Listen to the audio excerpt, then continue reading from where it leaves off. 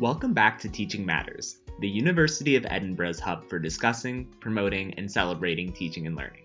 We are a website, blog, podcast, and possibly most importantly, a small group of people passionate about providing platforms for conversations surrounding teaching and learning.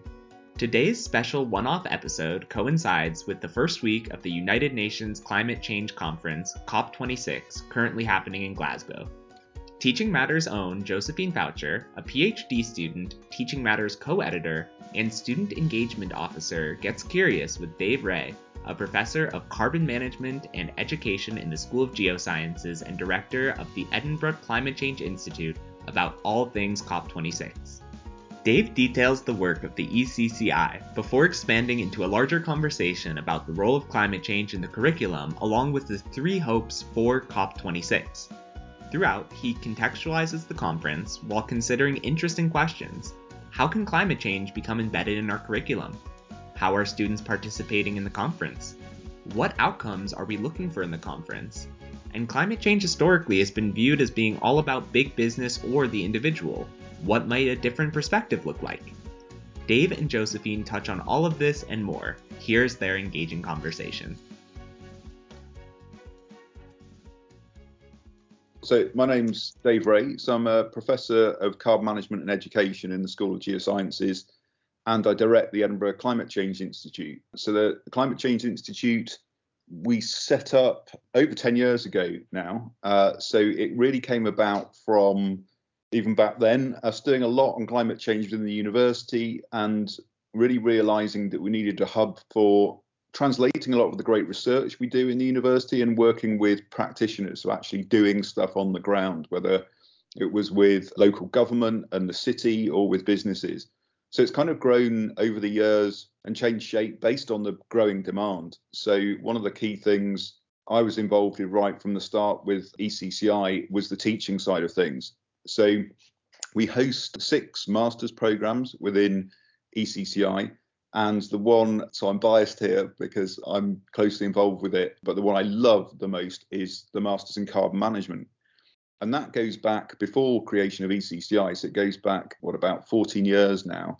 And that came about through our identifying that in terms of tackling climate change, we know we need to know the science, right? So that's a core part of it. We need the evidence base. But actually to tackle climate change, you need to actually understand the business and the economics and the policy as well.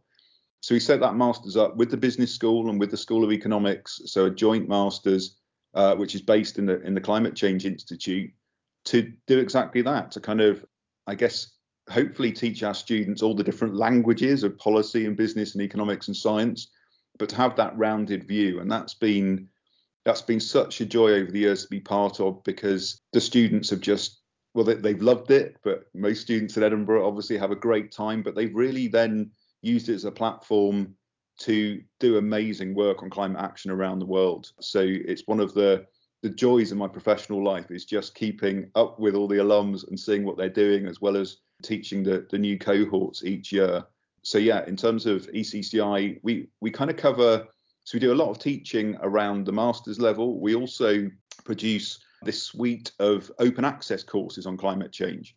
So there's a MOOC, a massive open online course called Climate Solutions, which is available to everyone in the world, but we've actually got a version that, so everyone in Edinburgh can take it and the uni can take it, but we've got a version on Learn as well. So you can actually take the course and it shows up in your Euclid record. So that's really nice. And we've got a suite of those. So the first one is already launched, and that's focused really around climate solutions in terms of what the UK needs to do, but also, what's going on globally, but that's in English. But we're doing a suite of versions for each nation in the world is the plan. So we've got a lot to do. But the next one, which is coming out for COP, is Climate Solutions India. So that's using our alums from India. So the beauty of these courses is there's no old white men like me on them. It's actually the students and alums of the university talking about what climate change means in their home country and what we can do about it. So yeah, like I say, the India one is so good, again, because it's got our students and alums are the ones who present on it. The UK one, likewise. The one after that will be focused on the Middle East. And obviously there we've got a lot of alums who again, are dealing with a lot of the impacts of climate change already, but also a lot of the solutions. So that's a really exciting part of our education and skills part of ECCI. And then more generally, we do a lot of work, like I say, working with the practitioners on climate change. So we work a lot with Edinburgh City Council in terms of their climate strategy. With Scottish Government, we provide the advice for them on all of their climate policy. And we work with businesses. So NatWest Group is one of our biggest partners. And we've got some great stuff with them. So part of our job is training the trainers. So we train the NatWest Group staff in terms of what climate change means, how they can actually incorporate it into their businesses and who they're working with. But we've also got a new project working with, they call it their supply chain, but this is small and medium-sized businesses in terms of how they have hardly any time, obviously, hardly any money to tackle climate change, and so they need help. And so NatWest Group and Royal Bank of Scotland through ECCI helping those small businesses understand what the opportunities are, but also what the risks are. So yeah, it's one of those parts of the university where we're very outward facing, so working with a lot of partners. But one of the things I love is that we're kind of that facilitator for all the amazing research and the students within the university to get these opportunities in terms of working with businesses or with government, and to make sure our research, which is really, really so important and so good in the university, actually translates into practice. Wow. It's amazing. I love the transdisciplinary aspect of all the masters and MOOCs. It's wow, wonderful. So you touched on that a little bit. How is ECCI getting involved with COP26? Maybe if there's a particular project or initiative that you want to focus on, or so a lot, as you'd imagine, as the university's kind of hub for climate change. We've got a lot going on for COP26, and it's really exciting, the range of things. So we've got events covering, I guess, our core work with local authorities and public bodies, with governments in terms of advice to them on climate action. The most exciting bit, again, I admit a bias here, is around education and skills and green careers. So we've got an event in the Green Zone, which is all about green career pathways. So that features some of our alums from Edinburgh talking about the pathways they've taken, what they've studied, what they found, the barriers they faced in terms of ending up in careers which are really leading the way on climate action in the private sector and the public sector. Talking about the Edinburgh experience, I hope in a good way as well. But that event's really exciting to kind of be able to showcase what those pathways have been, but also to identify that there are a lot of barriers, and actually those green career pathways need to be made available for everyone. They're crucial for tackling climate change, but also crucial for the agenda of addressing inequalities, recovering from COVID in a sustainable way. So I'm excited about that event. The other ones that I'm really excited about, so we're working with the Department for Education from the UK government a lot around COP. And one of the events we're doing is a climate change debate, and it's from their they're setting up a climate classroom for COP26, and the debate is our students. So our students are going along to debate hot topics on climate change. So some of the big questions about things like how you make sure there's enough money coming from the rich countries in the north to help the global south address climate change, to be more resilient, but also to avoid the mistakes we made in terms of fossil fuel burning and actually decarbonize their economies fast enough so we can together all meet the Paris climate goals. So that's a brilliant event because the students are they're learning this stuff, but then they're going to go and debate it in front of a global audience online and in person at COP. And that's great just to have that interaction. So I can't wait. It's going to be a busy couple of weeks. We've got a really big delegation going from Edinburgh as well. So we've just selected all of our delegates will be, and a large number of those, as you'd expect, are our students from right across the university, from all the 20 different schools and the 3 colleges. Great representation. So they'll be going along to the Blue Zone where the negotiations happen, to actually to experience what that's like, because it's an interesting experience in itself, with all of those nations debating climate action, but also being able to talk to alums, talk to different NGOs and different organizations from around the world about how what they're doing as a student, what they're studying, for instance, how that links in with climate action, whether it's different countries or in different sectors. So I'm really looking forward to the delegation as well, and the Edinburgh input into COP being a really positive one. You can respond to that question from the perspective of the ECCI or your perspective, but what do you hope to see come out of the COP26, and what do you sense students want to see come out of it, since you're working with a lot of students as well? Yeah, so COP26, I think it needs to be a delivery COP. So it needs to really, the whole idea of it was it was going to be 5 years on from the Paris Agreement. Because of COVID, it's 6 years on.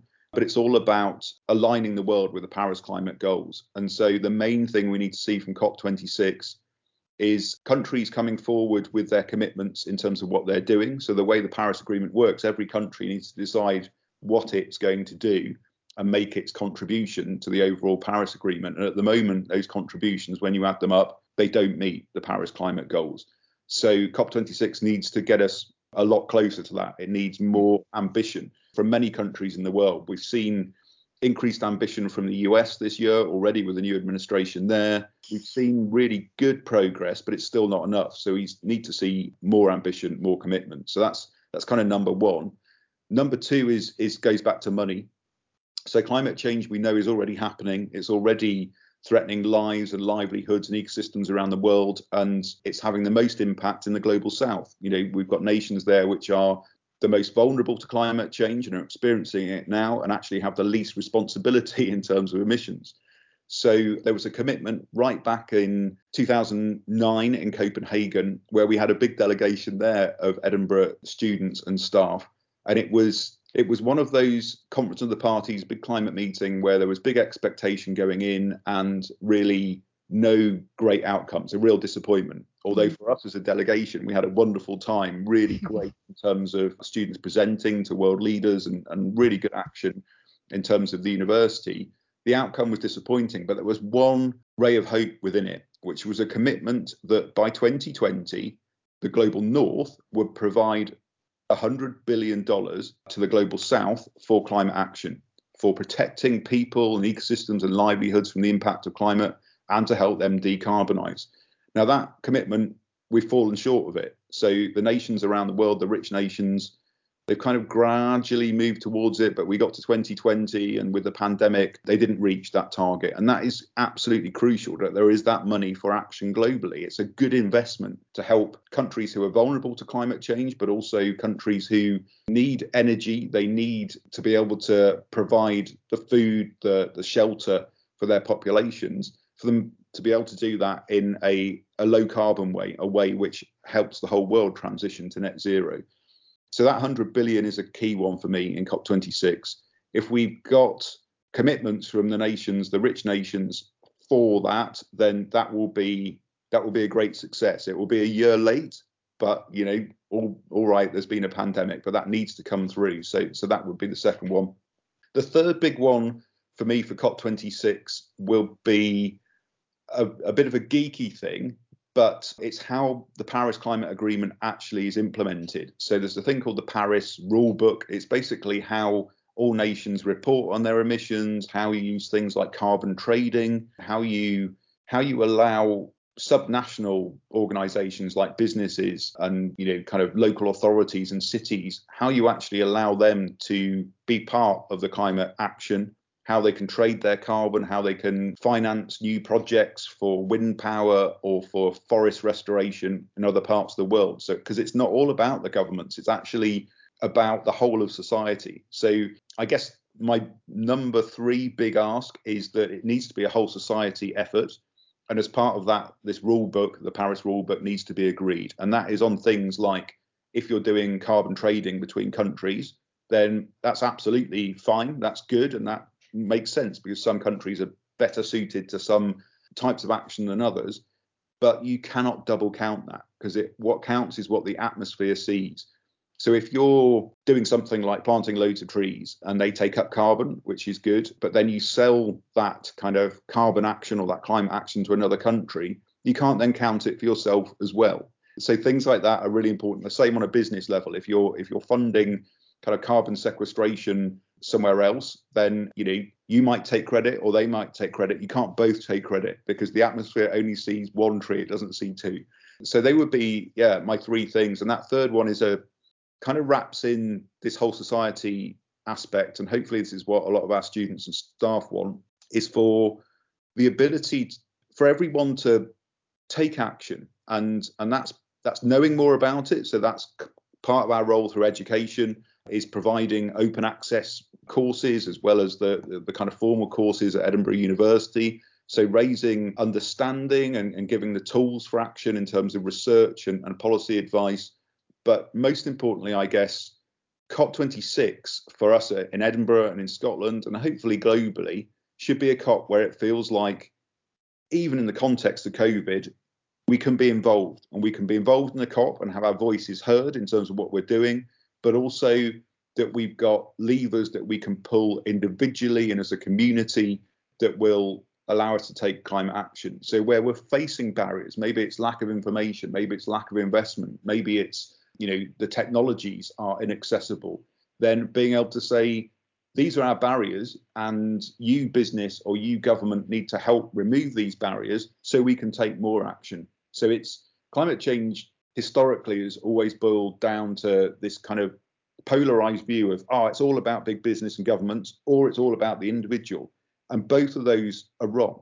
It's actually about the whole of society. So individuals make up those governments and big business, and we are the consumers, we're the voters, we are the people who take action. But actually, the ways we take action can be limited by business and government. So it needs to be that whole society approach. And I'm really optimistic that message is getting through. We're seeing governments, in terms of their approach at COP, not just being about targets and kind of saying, we'll do this, but we're not sure how we're going to do it. Actually, it's a conversation with us as communities, us as businesses, us as institutions to say, how do we actually do this? How do we do it in the city of Edinburgh, for instance? And how is that different from doing it in New York or in Karachi? Sharing good practice, but also understanding that place-based lens is crucial. And you can't, we won't get anywhere with the targets unless actually it works on the ground for us as individuals. So having that two-way street of climate change, that's so crucial. Wonderful. Thank you. I guess that leads me to the last question, because the key is education. So do you have, any kind of general reflections as a teacher on how to embed an awareness of the climate emergency in our teaching practices? This is kind of a question we're trying to grapple with, with Teaching Matters, which really focuses on sharing innovative and good teaching practices. So any examples or anything, from your experience that kind of comes to mind? Yeah, so this is because I think it underpins what we do as a university in terms of our graduate attributes. Climate understanding needs to be in there, and business, all the employers. So if we want our graduates to be employable and get the jobs they want, those green career pathways, it needs to be an element. And I think all universities and colleges and even schools are thinking about this as well. I think we've got some really good practice at Edinburgh in terms of some of the courses that exist where you can study climate change as part of your studies. So like the open access one I mentioned, but we've also had one running for quite a while called sustainability and social responsibility. Likewise, any student can take them.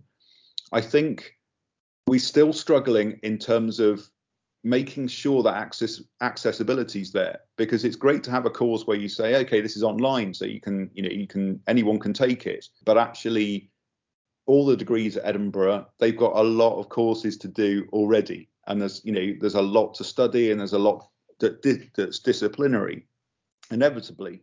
And so our main challenge, I think, in terms of that mainstreaming and embedding, is actually not to provide courses which are an optional bolt-on, which cover climate change and sustainability, but actually to realise that mainstream and embedding. And that means if you are, say you're studying medicine, one of your courses which is around medicine allows you to reflect on things like climate risk in terms of human health.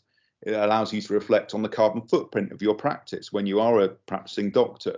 So it is not kind of, today I'm just doing climate change and that's a separate thing, but actually it is about your discipline and about your career and about you as a person.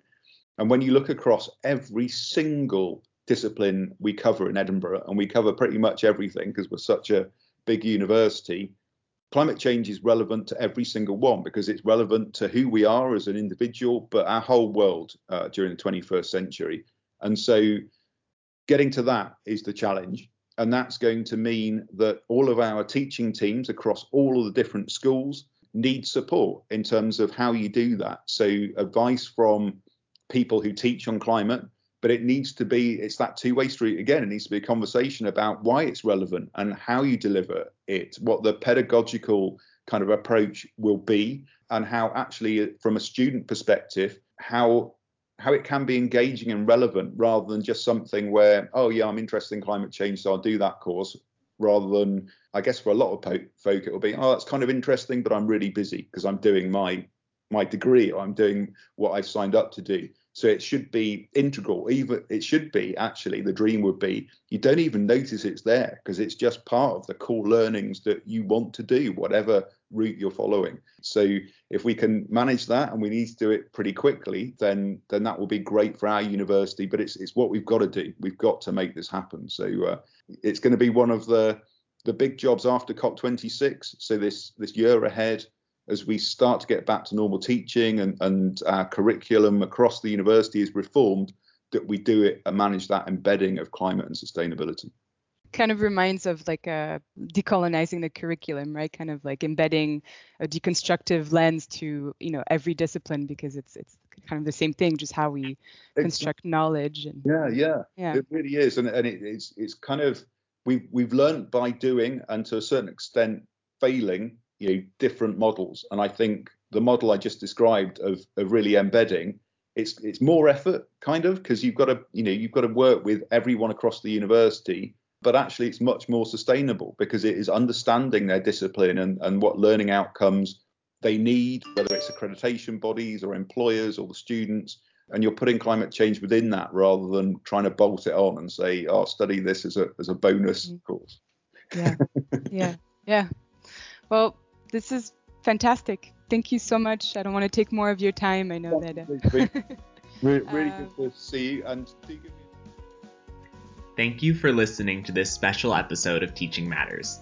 As a final year student who's been ridiculously busy this semester, I appreciate how this episode contextualized the conference for me. Teaching Matters is brought to you by the University of Edinburgh's Institute for Academic Development. For more posts about COP26 and conversations around teaching and learning, head to our blog. We'd be delighted for you to join the conversation. To do so, please email us at teachingmatters.ed.ac.uk. You can also find us on Twitter, Instagram, and now on LinkedIn. If you enjoyed today's episode, please consider following us on Spotify or leaving a 5-star review on Apple Podcasts. Music for today's episode was provided by TuneSounds. Tune in next Wednesday for the beginning of our Wikimedia series, where we'll recontextualize Wikimedia's place within academia. Until then, stay curious.